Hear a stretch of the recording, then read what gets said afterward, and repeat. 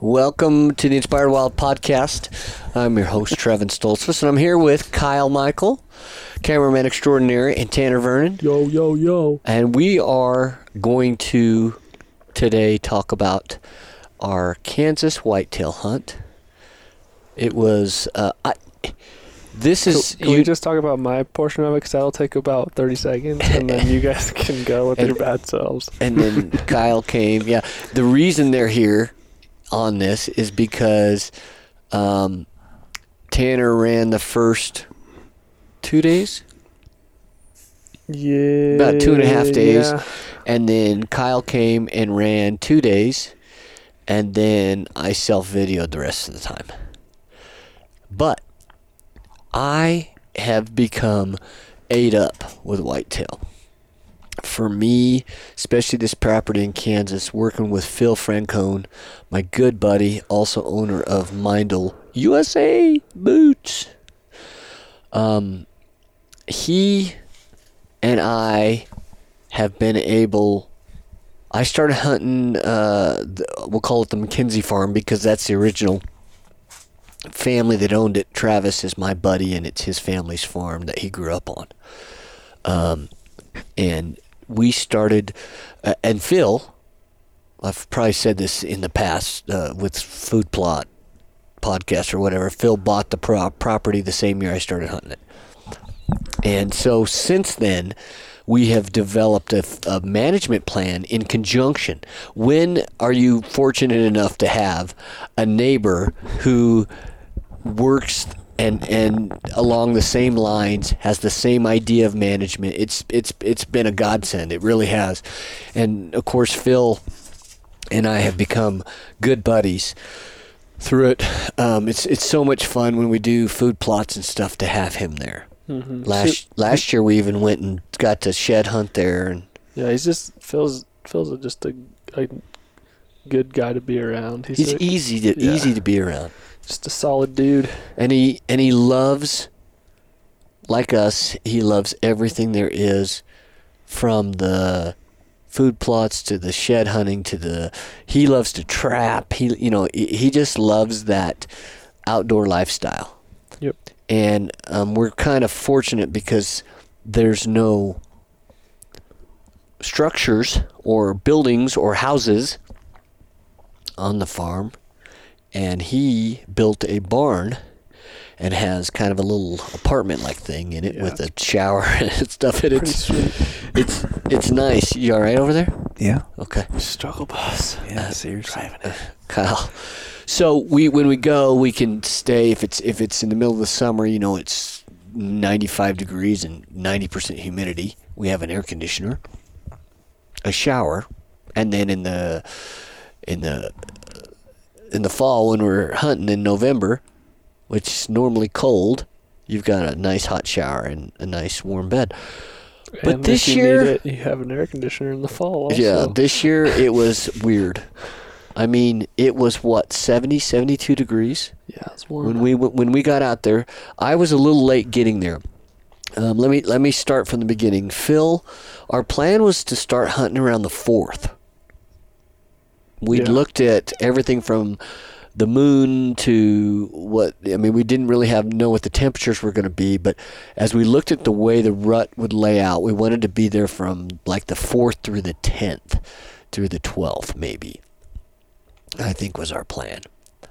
And my grandma died, and her funeral was on the 6th. So I ended up having to put off going there until the 7th. So Phil, he was already planning to be there, so he went and he killed on the 4th, or maybe it was the 5th. There was a cold snap that came through, and he said the bucks were moving. I mean, he's sending me pictures, and of course we have the CuddyLink cameras up now, and we're getting every mature buck on its feet. And he killed a really nice 10-point. What did that buck end up scoring that you stretched? 152 or something? 155? Something. Yeah, it was mid-150s. And great buck. So he has already killed. And he's got a buddy. His butt. Was that buck? That buck was it a 9? That was a 9. I thought he was a 10. Might have been a 9 point. Friggin' nice, awesome buck. Yeah. But this year, Andy, a good friend of Phil's, came out, and it was cool to meet Andy. He was hunting with Phil, and when I was supposed to be there, Andy was there too. Phil killed his buck, and then Andy passed a couple of. I was real proud of him because he passed some really good 3.5-year-olds, and one buck that might have even been 4. We weren't sure, but anyway. So by the time I get there, Andy's going to go back and come back the following weekend. So you and I got there, and it had warmed up. Yeah. And did we even see any deer the first couple of days? I think we might have seen a doe. Yeah. I mean, it was that bad. The entire time I was there. A doe. Yeah. It was terrible. Yeah. So now I'm going to hop off of here. Just kidding. And so I think you had your dad and yours and your dad's mule deer hunt in Colorado, and you were going to go and scout a little bit prior to. So, Kyle, you were going to come in, kind of fill that void. Right. But since it was so hot, I sent you. Yeah, it got just the way since you couldn't be out there till later, it was going to run into my mule deer hunt then, and it was just, and we weren't seeing anything. So you're like, just go, because I can go, film man. I can film myself watching no deer. Squirrels. Yeah. Right. So I ended up going and filming myself for a day, and then Kyle showed up. Yes. And I was trying to get there. You drove overnight. Yeah. Like literally to come in, and you really only stayed for a day. I was there Thursday. Yeah, so I got there Thursday morning. I sat with you Thursday evening, and then Friday morning, Friday evening, and then left Friday. Yeah. And drove another 10 hours home. Yeah. Whew, that was brutal. Brutal. And we actually it was starting to cool off. The second day, it was what? 18, 20 mile per hour winds? Yeah, Remember? Because I even took my heater bodysuit, which normally it's been Friday so hot. You did. And but with the wind right into our face, that's the hard part. Yeah. I just crawled in that baby. I don't like to put a lot of clothes on when I'm in the tree stand. No. Because I can't draw my bow as well, and I missed a buck because I was so clothed up, and the collar of my outer layer pushed because I anchor where I anchor, push my arrow over. That'll do it. And, when you have a drop away rest that comes up and the arrow sits in a V, if you will, and it pushed it over. And I didn't know that. It's just pressing against it. I'm at full draw. And I shot about this much in front of it. And I'm like, what the heck? And it was 20-yard shot. I should have been money. Yeah. So anyway, but we saw. That afternoon, that evening we did. Mm-hmm. Yeah. We had quite a few does. Yeah, a lot of does. A lot No of them does. No bucks. I literally had not seen a shooter buck, and you left. Well, the next 2 days are supposed to be really cool. And when I say really cool, low in I think it was the first freeze. I think it got down to 28 degrees. And that morning was unreal. I mean, I sat in the road stand, and it was a stand that Tanner and I had sat in and had seen nothing. But it's a good stand. Yeah, for sure. The bucks cruise through there. And this is on Phil's. And this is on Phil's, yeah, because we're watching our cameras and there is literally not a mature buck on camera on our place. Which last year it was the opposite. Yeah, which just is showing how cool the partnership between, right, you and Phil and right, everything. It's just that to me that's super cool. Yeah. Because like 2 years ago we did his food plots, right? Mhm. Because he wasn't able to make it out, so it's just like this. Yeah. Symbiotic. Well, he was getting married. Oh yeah. He was getting married in September, and so we went out and put our food plots in and his food plots in. Yeah, it was just kind of cool. So I climb up in the stand.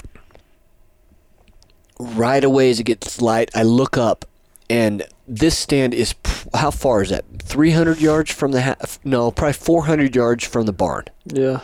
And there's a pond sitting on the edge of a bean field, and we didn't mention that our first sit of the whole entire evening, the farmers came in and started cutting the beans. The beans were still there. Yeah. And so the first 2 days, everybody was cutting beans, which I don't think that affected the deer hunting.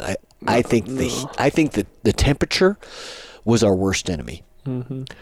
So we get, I get in the stand.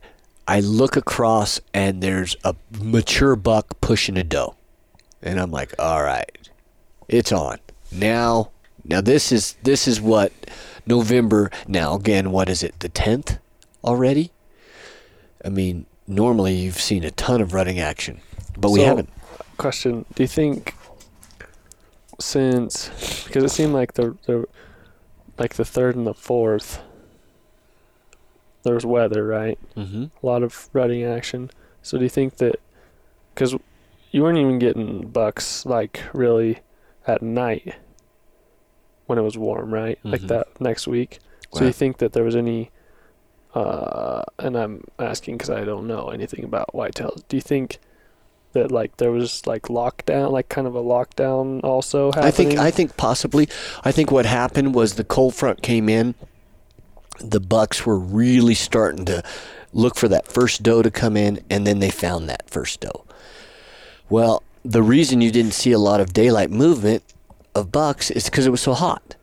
Normally, if it's cold, I think that you'll see more buck movement.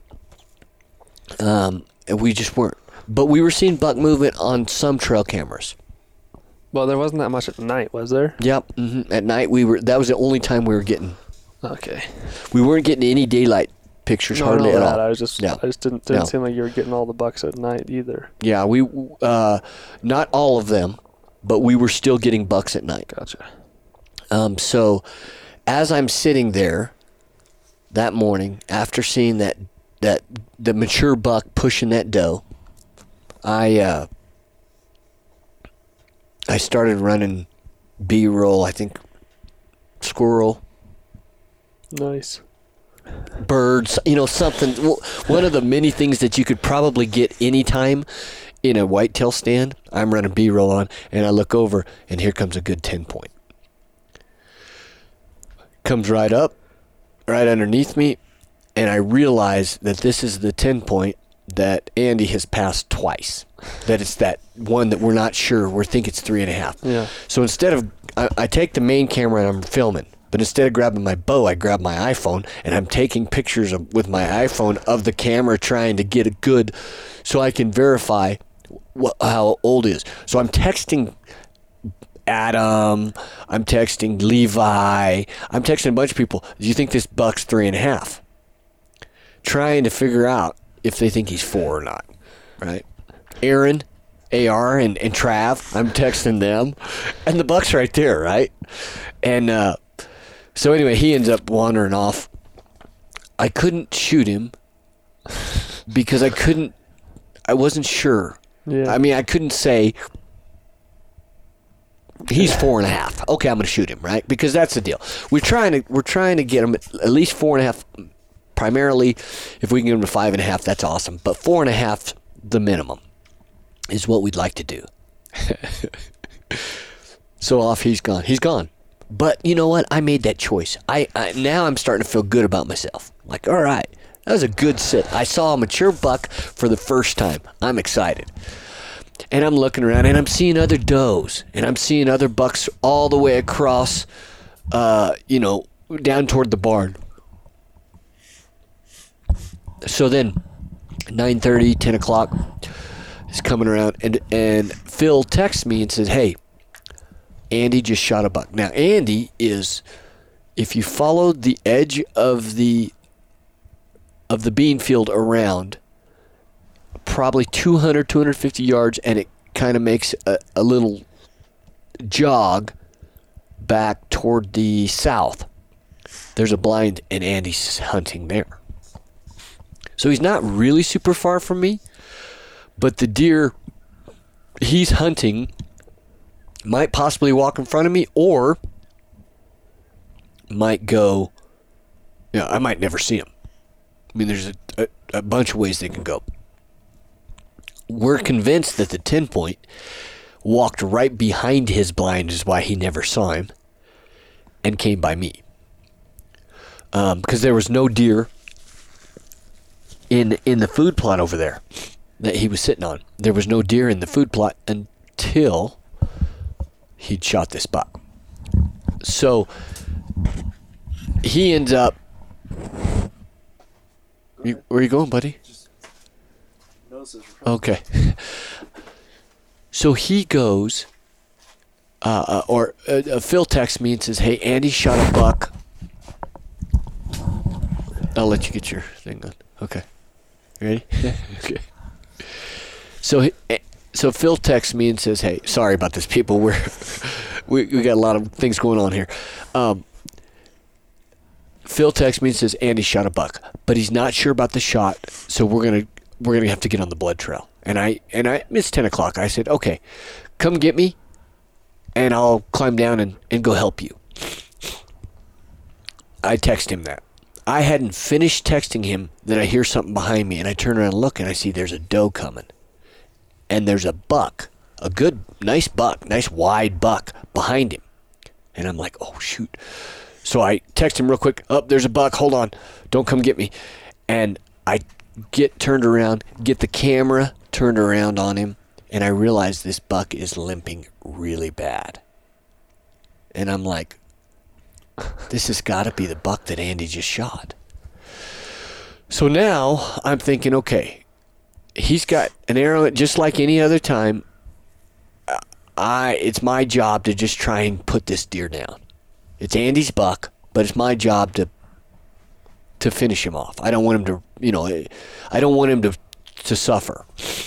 So the doe comes by at a perfect, and mind you, the back side of me, there on the opposite side of me, away from the bean field, there is a creek, a little bit of water in it, a little creek, and she's on my side of the creek. So she walks by at 18 yards, and the buck is going to come by at the same thing. So I get the camera set up for that, and then I grab my bow, and I'm going to shoot him right there. But this little fork horn comes kind of out of the side, and he bristles up, and the fork horn kind of, young buck kind of stands there, and then he beds down. Well, where that buck beds down, he's probably 35 yards from me, but there's no way I can shoot him in his bed. No way. I can't get an arrow through there. So he's bedded down there probably for 4 or 5 minutes, and the fork horn starts to work his way to follow the doe. Well, he's not having any of that, so he gets up, and you can tell he's limping bad. And I can see blood on his offside front shoulder coming down the inside of his leg because he's walking this way. And he, as we saw from earlier hunt in Nebraska, a buck that's got a busted shoulder can move pretty good, and he chases that little fork horn off, but he gets through my shooting lane before I can get a shot on him. So now he's coming around the other side, and the tree is now between us. So I put my bow back on my hanger, I swing the camera around this way. Now the doe is standing at the field edge, looking out the field edge, but she's probably not 20, 25 yards. So when he comes out, if he follows her, I'm going to have another great 18, 20, 25 yards, depending upon when he stops, I'm going to have a great shot right there. So I get the camera up on this side. Now this is a little more awkward because I'm left-handed, so I'm facing the tree now, turned backwards in the stand with the camera arm up against the tree, but it is out of my way. I grab my bow and I'm getting ready. I'm expecting him to follow the doe out, but instead of following the doe out, he turns and starts walking the field edge away from me.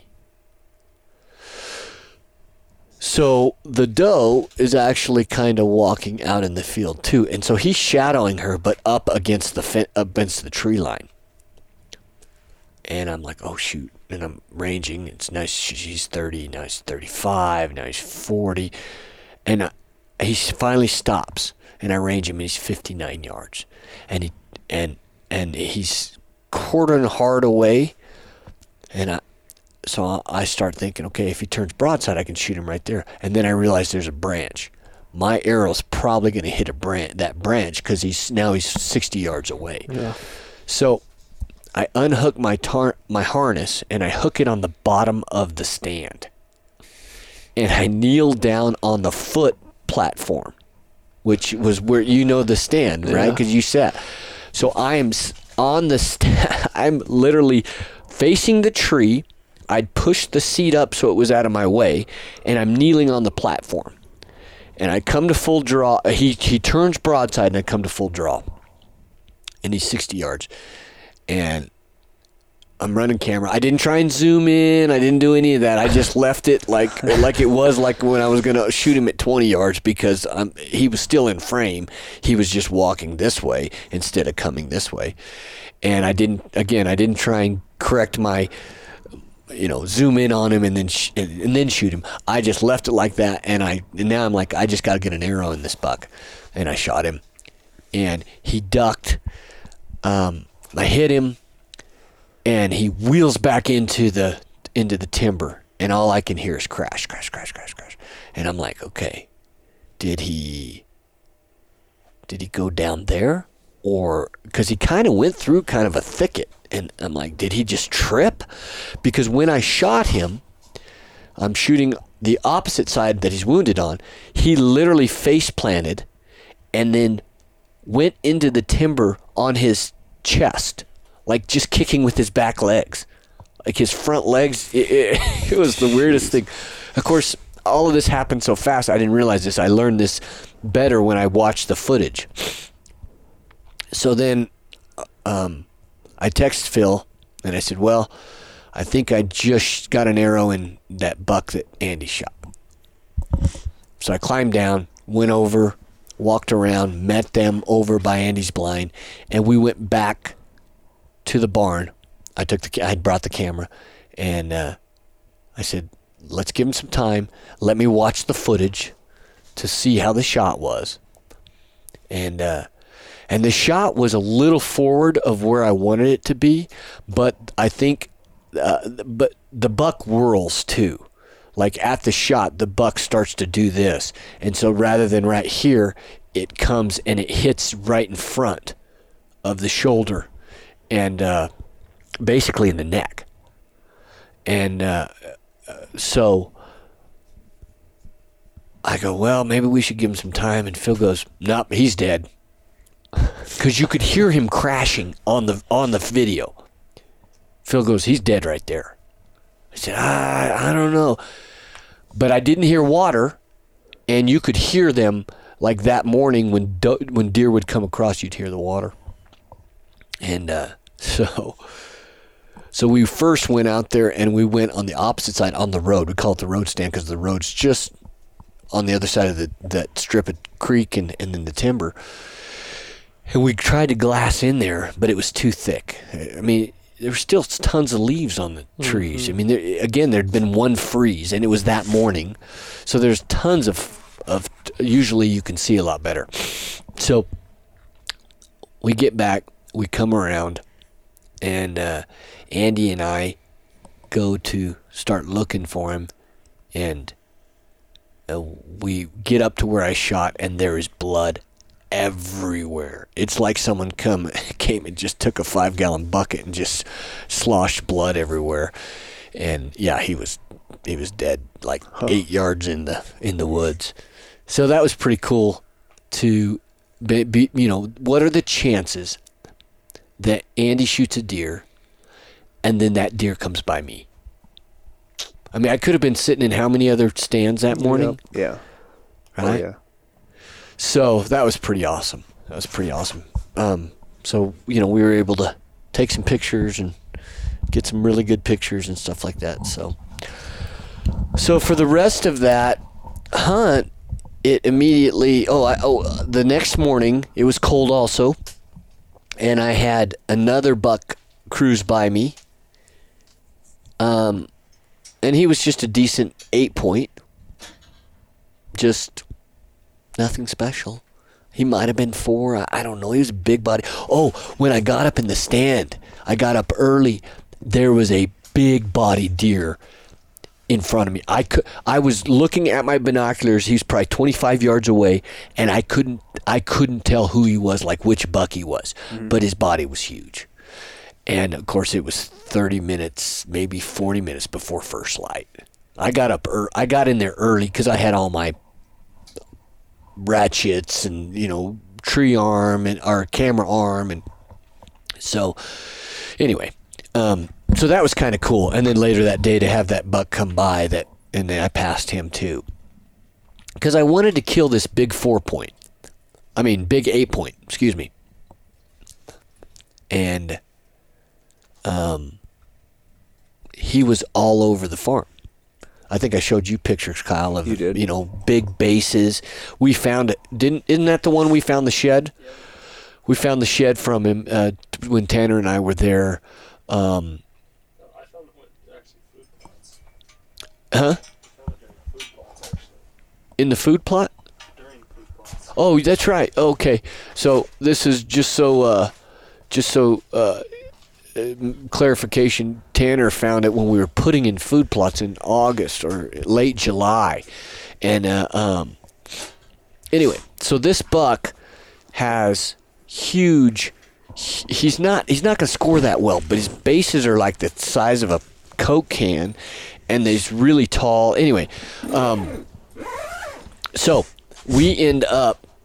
This is a target buck, and we're getting pictures of him all over. But everywhere I choose to sit, he's not there. So I've got a day and a half left, and I call Phil, and by now Phil and Andy have left, of course. They, excuse me, big yawn. They had tagged out, of course. It's gotten hot again. I'm seeing hardly any deer. But on the west side, where we have another food plot, we were getting pretty good pictures, but it's hard to hunt that because of the wind. And you get in there, you blow deer out. And so we're really selective of how we hunt that. Phil had a blind on that side, but the blind is an interesting blind because it's more of a crossbow or rifle blind. You cannot draw a bow. It's narrow and then it's long. So the way that you have a horizontal window for like a crossbow or a rifle, it's really shallow. So it'd be no problem with a crossbow or a rifle to shoot out that. But you can't draw a bow because you would literally hit your elbow on the back of the blind. But on the sides of the blind, the long way, it has 2 slots for bows. So we went over to the west plot, and before Phil left, and we turned that blind sideways. And I had a day and a half left, and so I made 3 burritos, got 6 bottles of water and 2 Coke Zeros, a sleeping bag, and all my camera gear and bow. And I went and I got in that blind because he had been coming in and showing up on camera at 11 in the morning or 3 in the afternoon, just random times. And I felt like if I sat the rest of the time there, I'd kill that buck. So I got in at noon. And sat there all day. I remember I had a little book on my phone. I just read and I'd look out my little thing. And the wind wasn't perfect, but I took the Ozonics and I ran that Ozonics in there. And I did have some does blow at me. But I also had 3 fawns come in and then 6 does came in. And they're in the food plot and right in front of me. And then some young bucks come in. And I'm just like, it's going to happen. He's going to show up. And evening came on, and it got dark. And so I closed the windows, made everything real dark, and then put down my little sleeping bag and went to sleep. And then I woke up the next morning, and I got everything ready, got tucked away, got back in my chair, got my camera ready, and then just opened it up, and there was nothing in front of me, which was good because I was concerned that I'd open it up and scare all these deer out and I'd be done. But there's nothing there. Looking back on the CuddeLink cameras from that night, they had a party in that freaking food plot. But I couldn't see. I mean, so was there any good bucks? There was 2 good bucks in there during the dark while I'm sleeping. And so then I sit there, and again, just does and fawns come in, and then I see a little buck, and I'm just like, by now I'm getting stir crazy. I have not moved from this 3 by 6 square foot place. I have filled up 4 of my 6 water bottles that I drank with pee, right? I need to poop pretty bad because I ate 2 of my burritos.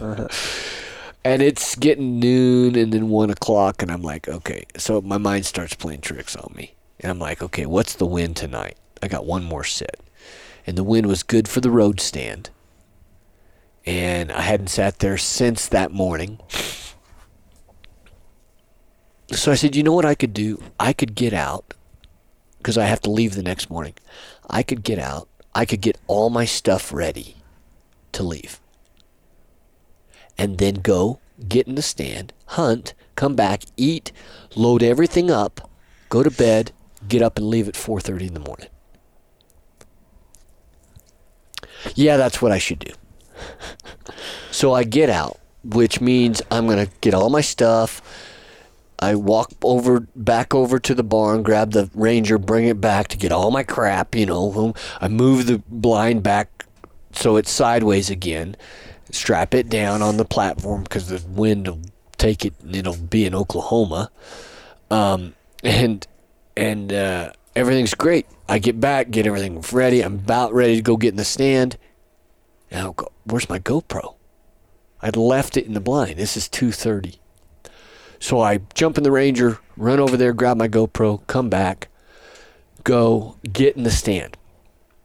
I get in the stand. That night, I have a good buck cruise by, but he's on the other side of the creek, and I can barely see him, and I couldn't even get I got my binoculars up on him, and he was in the thick, and I tried to get the camera on him, and I didn't get anything. So I'm not sure which buck he was, but he was definitely a mature buck.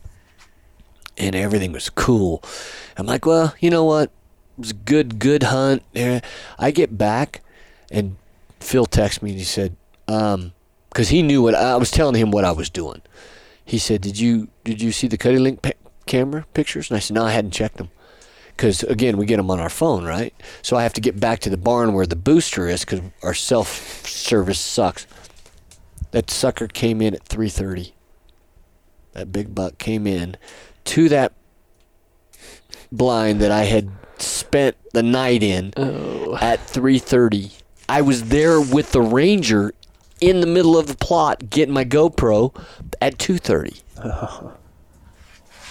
Shoot. So I just go, that kind of sums up my my whitetail season. Oh, man.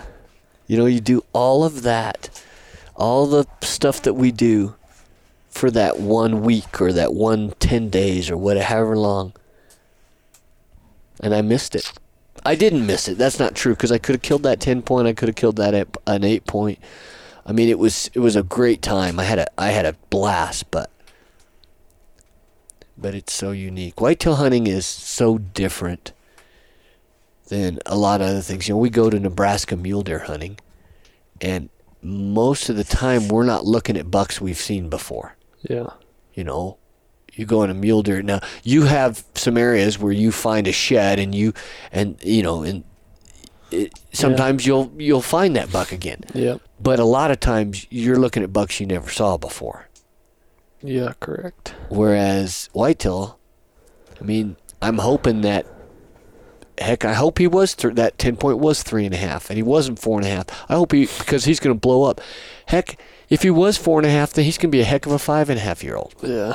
Yeah. No, Right. there should be some good deer Yeah. next year for sure. Oh yeah. I'm not much of a whitetail guy, but I definitely appreciate it more after like working on the food plots and all that stuff. I don't think you can just go and hop up in a stand somewhere that you've never been and get the same experience. I Right. did it. I did it for years. Would go, had some good buddies that had an outfitting business, and I'd go and hunt with them. And they'd take me to the stand and I'd say, well, what am I going to see? Well, I don't know. But, there's bucks in there. Well, it wasn't their ground. It's ground they leased. And they weren't necessarily running trail cameras. They were putting out corn. In Kansas, you can do that. They'd put out corn, and then you'd shoot a buck. Or maybe you wouldn't, right? Yeah. But there's something about understanding the possibility of what you might see and the wonder of, man, I want to kill this buck, or having a history like with blades. We never did see blades again. That last year I bounced an arrow off his back, and I don't know what happened to him. We never found him. We looked for him when we were shed hunting. We covered a ton of ground, hoping if he was dead, we'd find him. Mm-hmm. We never found him. So, but that's whitetail hunting. And that's what's so addictive about it, in my opinion, because it's not just the hunting season, it's all year round. Right. I'm already thinking of what changes we're going to make, or what do we need to do? How do we get into this spot? And how are we going to put a tree stand up where these deer are coming at? Just different things. Yeah. It's strategy. It's Mhm. like a game of chess in that way. It's very much like a game of chess. Mhm. Because So- you don't know. I mean, you can assume, but you never know what you're going to run into. And I No. think that's different with, not to say that you don't get that from, high country where somebody might go out and scout, through the end of the summer or something, that they Yeah. have their target. It's just buck or yeah. elk. It's just different. Mm-hmm. Trying to figure out which tree a deer's gonna walk underneath is. Challenging. Yeah. Very. Mhm. And then you have the predicament of, okay, what wind can I hunt this from? Because just because that buck's going to walk under that tree doesn't mean you're going to be sitting in it. Yep. Because for a particular wind, you can't be sitting in that tree and that buck walk by because he'll smell you. Mm-hmm. So there's a lot to it. It's fun though. It's addicting. I will say that it's very addicting. And it's even more fun when you have someone like Phil Mm-hmm. to do it with, someone that you can work in conjunction with. And then Phil Travis and his middle son Cannon shot his first deer. Guess where he shot it? On the west side at Phil's. Yeah. So you're talking about a guy who is helping out the landowner that I'm able to hunt on, and I've killed some great deer on that place. But yeah, it's unique for sure. For sure. Well, guys, will you go with me next year? Whitetail hunting? I got a whitetail point. Do they have points in Kansas? Yeah, I have a point. Do you have a point? So you think you're gonna draw? Oh yeah. You think you're gonna draw? Where are you gonna be hunting? It's 88% Oh. with 0. So if I apply somewhere and don't draw, I'll be mad. When I didn't draw this year, you were like, "What the heck?" You thought I was messing with you. I did. I can't believe you didn't draw. Yeah. Well, that would have screwed up your whole deal anyway. Yeah. No, I'd have just been with Phil hanging out. You would have probably gone early, and you probably would have killed one early. Is what would have happened. Yeah, probably. Or shot over the top of one. Yeah. Whatever. Yeah. Well, what did you think? That was your first time hunting or filming whitetail, right? I had gone with you before in That's Missouri. right. To Missouri. Right, That's right. right. So no, I think it's different. It's definitely different, and I don't know. I appreciate it because it's a different type of hunt. What are the altogether. challenges you see that are different for a cameraman in that style of hunt versus like a style of hunt where we're Nebraska or something where we're spotting and stalking and do you think it's easier for a cameraman? I do. I think it's easier for a cameraman. The hard part, I think, is being creative. Yes. Yeah, I think I would agree with that too. Because Because everybody's going to you get might the same sit shot. the same tree for 3 mornings. And what do you film B-roll of that you haven't already filmed B-roll of? Trash pandas, squirrels, birds, Trash pandas caressing each other. Yeah. Yeah. It's too human-like for me. Makes me sad. Yeah, I mean, and that was, I think, in the case of Missouri when we went out there, I was actually in an opposite stand of the father and daughter I was filming. Mm-hmm. So it was different in that way where I'm getting to film from a distance, and I haven't seen enough video to see anybody if it's, that unique or different or whatever. But it was different from the other stands that we sat on where I'm either up above the individual or just off a to little the bit. side. Yeah. Yeah. Well, I've never seen it. I've never seen anybody do what you did that day, where you filmed her shoot that doe from a different tree, and I think it's pretty cool. It was crazy. I mean, and the doe was right below my tree, Right. and they were to my right across this clearing, and I mean that was with the 200 to 600 lens, so that thing gets close, and I think.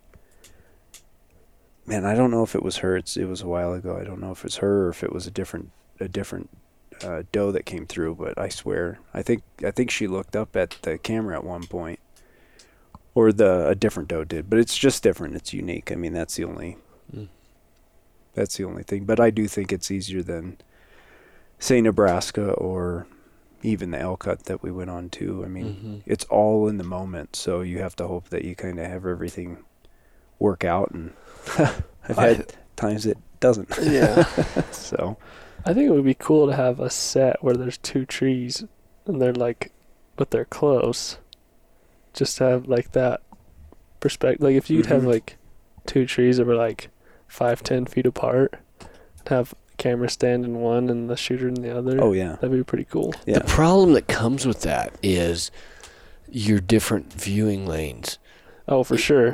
And then the communication of 5 to 10 feet is much worse than, 3 feet, where you can go, okay, I got him, and when you're 5-10 feet away going, I don't have him, and and the shooter's completely in the clear, and the buck is right there, and you don't have him on camera. Yeah. That's the thing. What I think is unique about that would be you filming the shooter from that, Yeah. but you almost have to be able to see what the shooter can see. Well, and in my experience, there's not usually trees that are Set up that too way. stand-worthy trees. Like, you get a tree that's big enough for a stand, it's going to have its own space, because that's just how they work. They just outcompete. Mm-hmm. They've outcompeted the other saplings to grow this big, and there's not going to be another tree right next to them. Mhm. But I think it'd be Missouri's kinda a cool. unique case in that way because the stand that they had originally set up, that's a 2-person rifle stand, wasn't it? I mean, it's Yeah, kind of a it was- semi-ladder. They didn't want to climb up in that tree you climbed up in. Yeah, it was a tall tree. Yeah, that's when I sat. Mm-hmm. Yeah. And it's a great perspective. It's yeah. a great tree. Mm-hmm. I mean, you can see so much more. And I think I would prefer, as a hunter, from that tree, because your range inside that, all that vegetation is just Yeah. that much better. Yeah. But anyway. Yeah. Good stuff, man. Good stuff. Well, I'm hooked on this whitetail stuff, and I can't wait. I can't wait for next year. The one thing I did say when I got home was I couldn't wait to go back. and you know, it never got cold.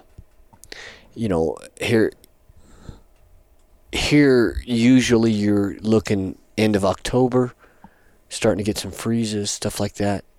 And for it to be November 10th before they got their first freeze, that's crazy. I mean, there's times you and I were sitting, the year before, the year that we sat where I missed that, we called the Ninja 9, I missed that, I shot over that buck. Yeah, there's some cold days. There were some cold days. We were glad to have the old heater bodysuit. Yeah, I'm fixing to try that September summer pattern whitetail hunt. That sounds Yeah, fun. right.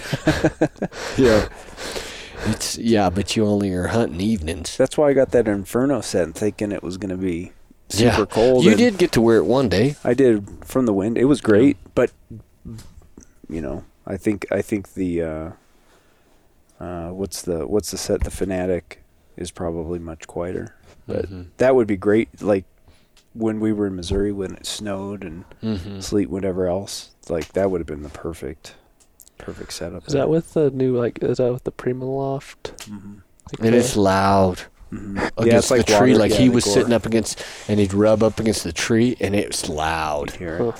But for me, again, like I said before, I don't like to shoot with a bunch of clothes. So when it's cold, I just take that heater bodysuit and get in it because. Well, you have that sticker on your truck, shoot naked. I'm assuming that's where it came from. Oh my goodness. All right, let's end this misery. Thanks for listening, and as always, folks, I hope you enjoyed it. God bless. We'll see you down the trail.